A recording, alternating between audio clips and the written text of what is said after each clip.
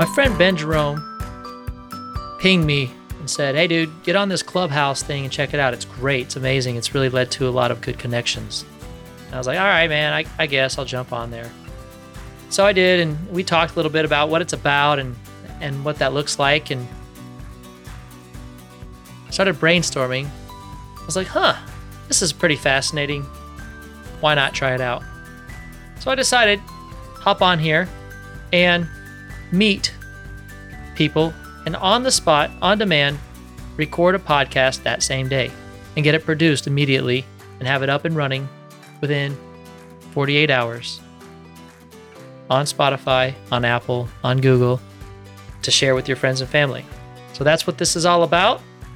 You are the star.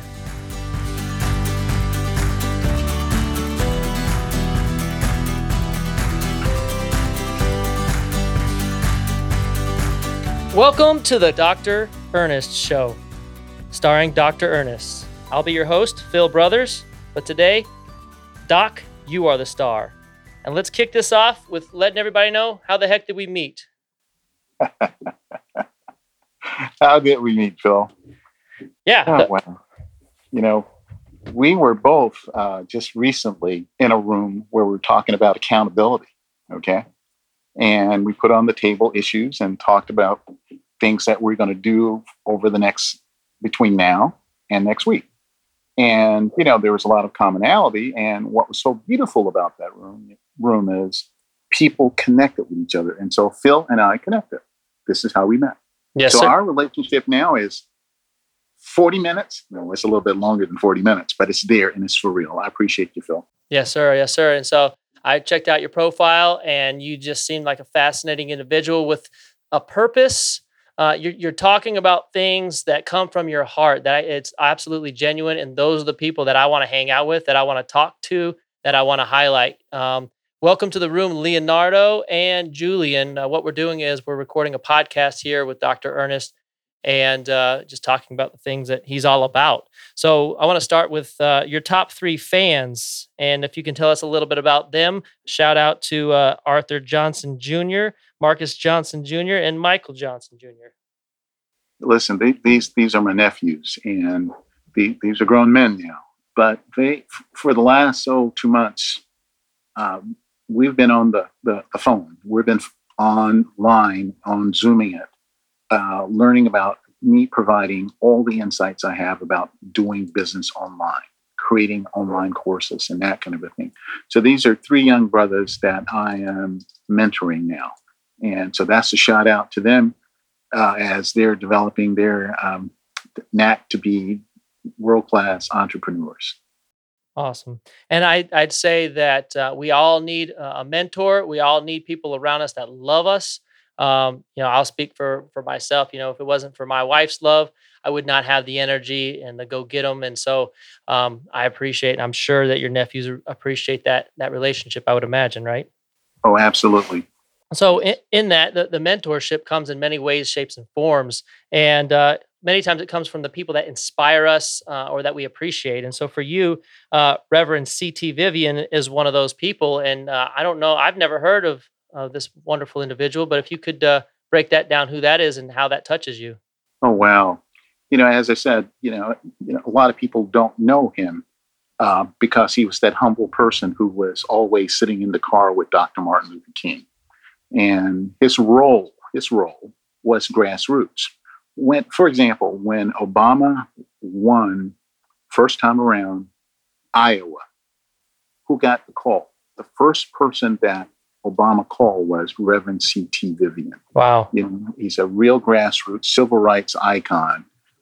He was awarded the President's Medal of Freedom, along with a number of other things. In our nation here in America, he's responsible for something that's called the Upward Bound program in our colleges. Okay. He put the money on the table for that kind of initiative in Alabama, and then it's something that happened all over the nation. Nice. Yes. Yeah, that is commendable. So I can see why you respect him.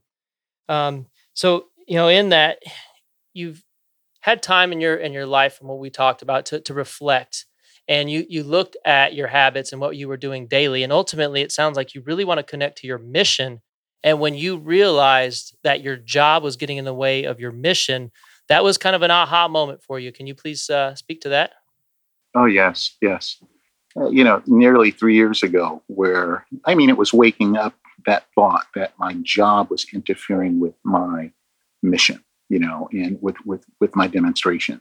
And, there's that need that was just, that funny feeling that you have about touching more people in a much more impactful way, but also recognizing in our nation, in our schools, in our society, all the mess that's been going on with Black kids, particularly Black boys. Okay, and then me having a career where a lot of energy and a lot of effort was put into working with educators and working with parents to do this, but in a limited way, through schools only, through community organizations only, not as a society as a whole. So for me, how the issue is that I kept putting on the table with myself is the question, what can I do? What can I do more? How can I be more influential? And it got to the point where if I don't do what I've got in my heart and head, then I am doing a disservice to humanity. And so this is where I go, it's done. I need to walk away from this great job, and all these other things to just walk my talk and do my thing and help.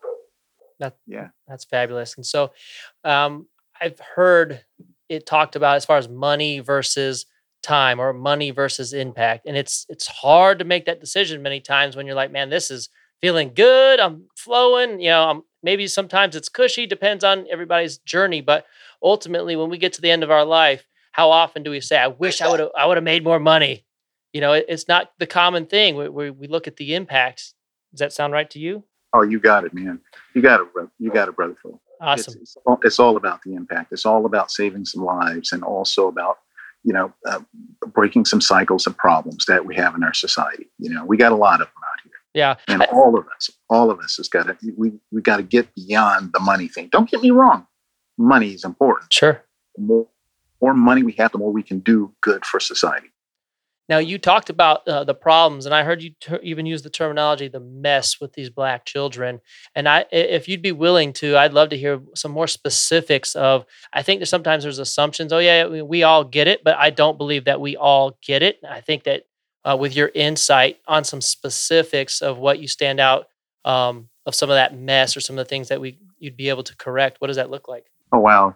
And it's so easy for many people to go, oh, there's a lot of racism in our world and there's issues, and that the real issue is not there. The real issue is between the left ear and the right ear. And the real issue is what's been happening in the brain of all of us. All of us have been conditioned to be prisoners of our own intellect, about being a prisoner about what we see and what we believe. And I use the term J-Bobs. We've been imprisoned by our judgments that we have about issues. We've been imprisoned by our beliefs that we have, our opinions that we have, by our perceptions and our prejudice. And I'm not talking about necessarily, racial prejudice, because out of my garden in the backyard, I don't like Brussels sprouts. Uh-huh. I actually have a prejudice against them, if you know what I mean. And Disgusting. I remember the day when my wife said, well, honey, maybe if you grow them, you'll fall in love with them. I grew them and it didn't change. I tried, babe. I tried. She tried. She tried. Bottom line I'm saying is that we've many of us, Black, white, everybody, has been imprisoned by our J-Bobs. And that's really the mess. The mess is how do we actually, and when do we, as a society, really work with youngsters? And who is working with our youngsters, to really get them to liberate their judgments, to let go of that stuff, to let go of their beliefs, and put all of that mess in, is what I'm talking about.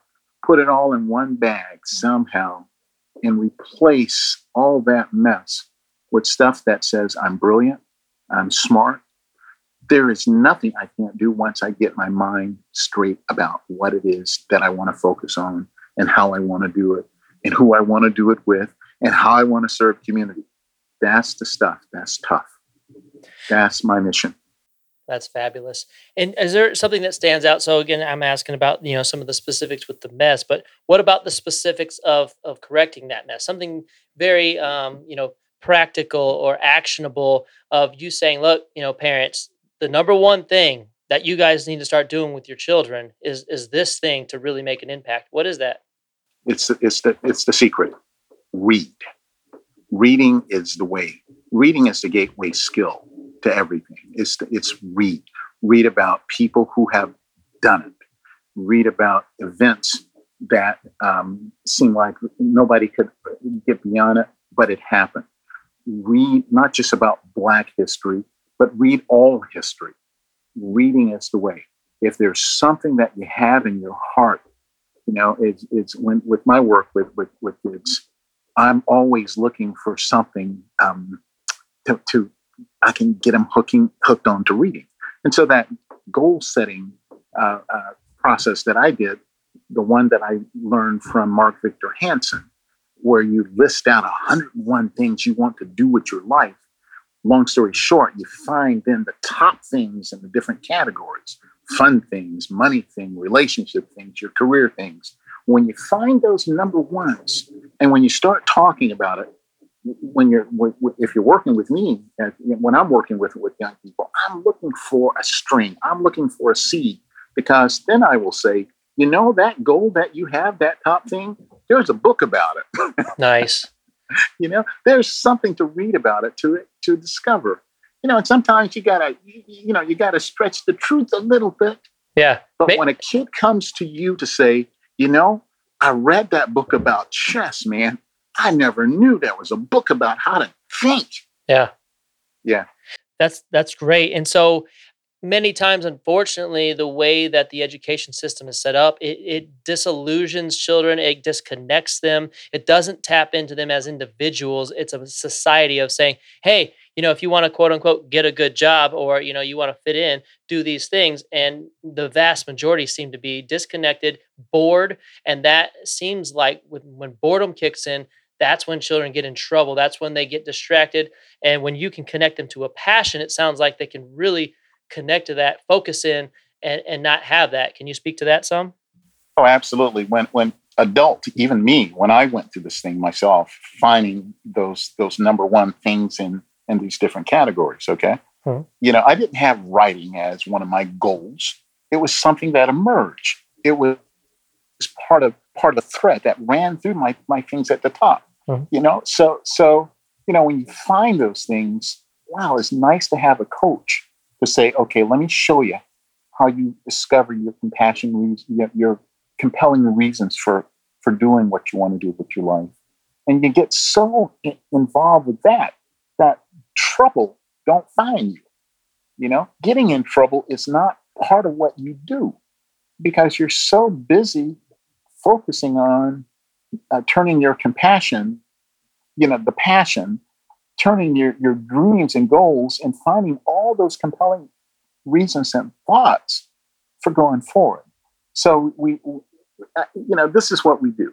And this is what I've done, personally myself. And that's part of my life script. And that's part of the script that I've given hundreds, I would say even thousands now, of young people in the state that I've been working here for the last 15, 16 years.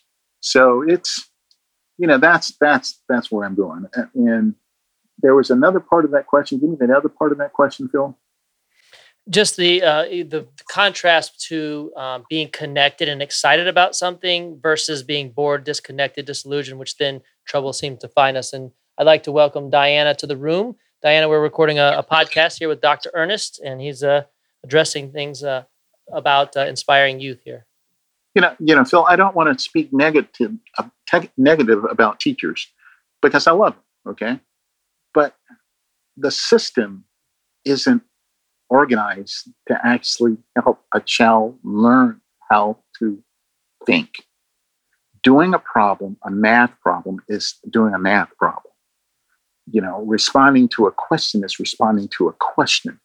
There's a fundamental skill that we forgot. How do you teach a person how to think about their own thinking. And that piece is just missing. And this is what gets us a lot in trouble. Teachers in trouble with themselves, teachers with trouble with students, students with trouble with everybody. You got to learn how to be a critical thinker out here. How to be a critical thinker. And so I would imagine that concept connects to the next subject, which is the book that you most commonly recommend, which is Think and Grow Rich by Napoleon Hill.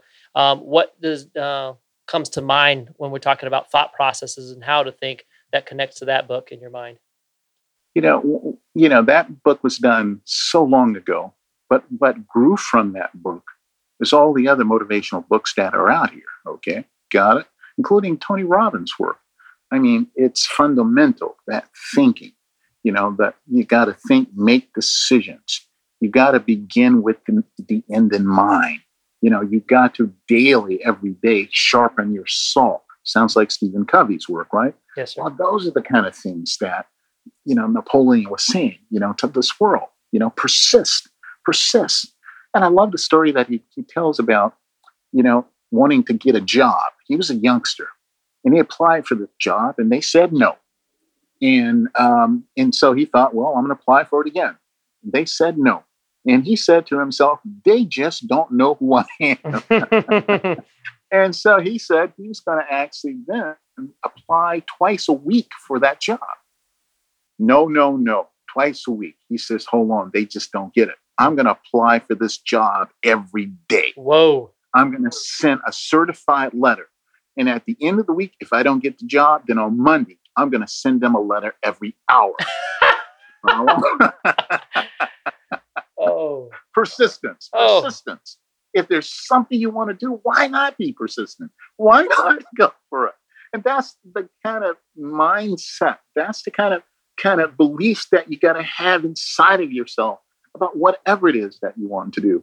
You got to just go on and just persist. Don't worry about the feedback you get. It's like baseball. We pay professional baseball players millions of dollars for striking out most of the time. Good point. They don't hit a ball every time they stand up at the plate. Most of the time, they make a mistake. And the mistake is they don't hit the ball. Right.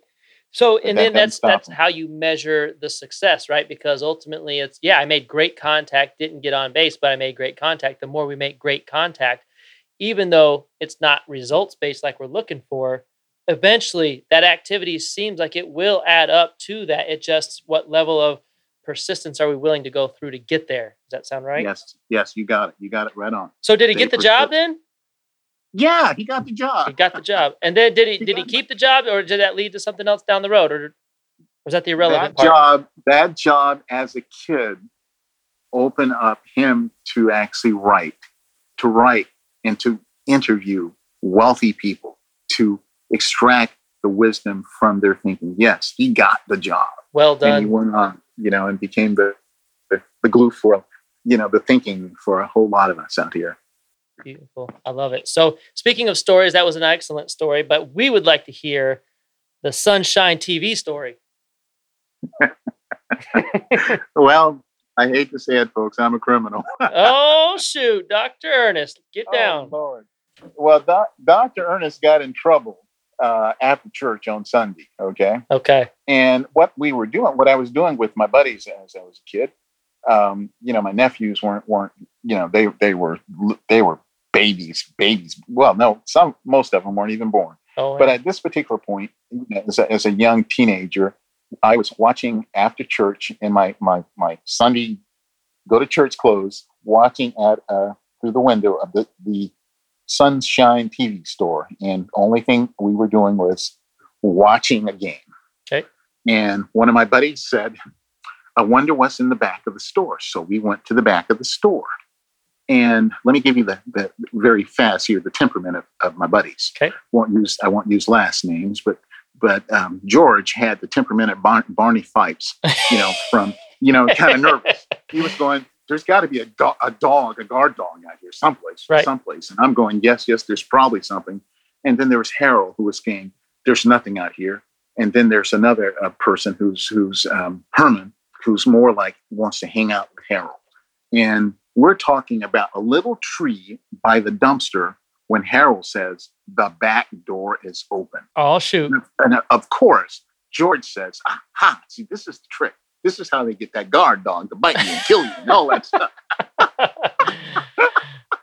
so, so we went into the back of the store at Harold's insistence, and George said he heard the dog, and we left and went home. Well, on Monday morning, what the headline was: "This is the most peculiar robbery in the city ever," with the only thing missing was a little radio and 4 batteries. Huh. Well, we didn't read this in the newspaper. We went to school, and that kind of thing. Yep. Midday, I get a call. I get called up by the principal, and someone's there from the office who says, "You have to go to the office." And I said, "I haven't done anything bad today. I've been a good student." She says, yeah, but something happened. And I go, "What did it happen?" She didn't say. So I'm sitting there waiting to discover what happens. And then a door opens, and then I see my friend George. Oh. And then I see a police officer, and then I'm summoned. And the police officer says, "Were you there?" And I said, "Where?" He says, "Yesterday." And we went, "Yes." And he says, "But y'all," long story short, he says, "that boy Harold broke into the store early in the morning." Oh. And you ready for this? I'm ready. He says, "There's nothing going to be done about this except your parents are going to talk to you and that kind of stuff. And I'm going to talk to you some more." But the police guy said, "But you got to be leery of Harold because Harold had a record." And then I said to George, "When did Harold record a record?" Nice. Yes. So Yeah. Harold recorded the record is what you were hearing, as opposed to having a criminal record. You got it, brother. Gotcha. Good kid. But in a small town, if this was a big city today, boy, they would, all hell could have broken out for me and my life, or me having a record. But in a small town, when people know everybody, and I didn't know this particular policeman, but he knew my neighbor. My neighbor was a deputy sheriff. I grew up next to a deputy sheriff. So, hey, if something happened with Ernest, he did something involved, he's a good kid. Hey, listen, whatever happened, let's talk it through and figure it out and go on. We'll correct this. So was that that discussion at the school or at the police station or what? Yeah, that was at the police station. And so they booked you as an accomplice or what? Not booking because we were teenagers. Yeah. But we had to go to not to a police station. I don't know what kind of station this was. This was actually not even a station. This was someplace, a room at the city hall, where there was a conference room in a sense, where we were all there, with the officer, and then with I guess they would call them now a juvenile officer, counselor or something like that. Gotcha. Okay. And then were you like scared crapless or what? I was still, yes, but I was still, startled by this thing. It took a while before record settled in that Harold had done these kind of things in the past, right? That we didn't know about, So, yeah. So afraid, but not realizing that I just, bad judgment this time going with him. But, let me go forward with you. This is a kid that continued, I think, to do a lot of bad things. Uh-huh. But the three of us, the other friends involved, we didn't abandon him because we kind of figured out if we would have done, he'd have probably done more awful stuff. Sounds likely to me. Well, I appreciate you sharing that story, and I'd love to hear one last story from you, which is a good old pet story. What you got for us there?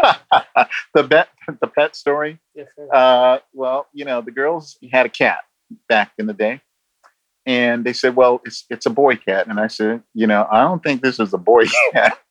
Right? I think this is a girl cat. Oh no." And so my oldest daughter, Joy, who's more of a scientific-minded one, says it's definitely a boy cat. And I said, okay, all right. So if it's a boy cat, so boy cat got pregnant, if you know what I mean. Uh-oh. That seems improbable for a boy. And it was so funny. I don't know how that could have happened. maybe there's something, maybe the cat had a sex change. I don't. Advanced technology in the wild. Yeah. Something must have happened because I am absolutely, with her little 12-year-old self, went, I know for certain. So this went on for a little bit, but we got beyond it and we got the biology straight. Figured it out. With the girl. Yeah, you got it. Well done figuring that out. Well, it seems like another specialty you have is figuring out things in the kitchen with the many colors, which is a big deal to you. What can you tell us about that? Oh, cooking, man, I'm telling you. I moved from Florida to Michigan. I was going to be there in Ann Arbor for 1 year, doing this internship at the medical center. And there was a group of buddies I met, and they said, "Hey, listen, we're busy, so let's have some meals together, and let's cook some meals together." And so we started doing that kind of a thing. And so we started playing around with color schemes. This is way before, organics and all that. This is back in the day. Yep. And so we got pretty good. And so as I left that setting, actually, as the internship turned into my first job, because I never thought I was going to have a job at a major medical center, being a young assistant professor of medicine, as a PhD doctor. But anyway, so that's a different kind of story. Right. But then I had my job, and then I started, thinking about, I don't like junk food. I don't like going to the fast food places. I got to eat. Yeah. And there's something early on I read about mixing colors on your plate, making certain everything is covered. And it's something that I don't even think about it now. It just happens spontaneously.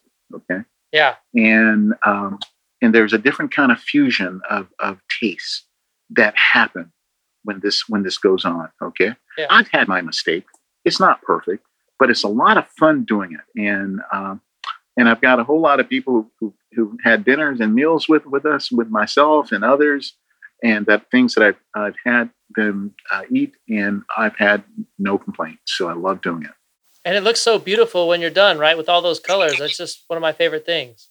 You got it, man. It's also savory. It's just so, things come together in a different way. It's like when you put something in a blender. When you put things in a blender and they blend together, you can't decipher the individual flavor of anything. There's something new that you develop. And that also happens when you're also cooking things together. That's cool. When you talk about the blender, and I just get a picture in my mind of, humanity as a general rule, right? And so we all are obviously individuals, just like these ingredients you're speaking of. But when we come together, we can make something so much more delicious, so much more powerful and impactful and long lasting. And hopefully that we're achieving a little bit of that today. I sure feel like it. And I really appreciate you coming on.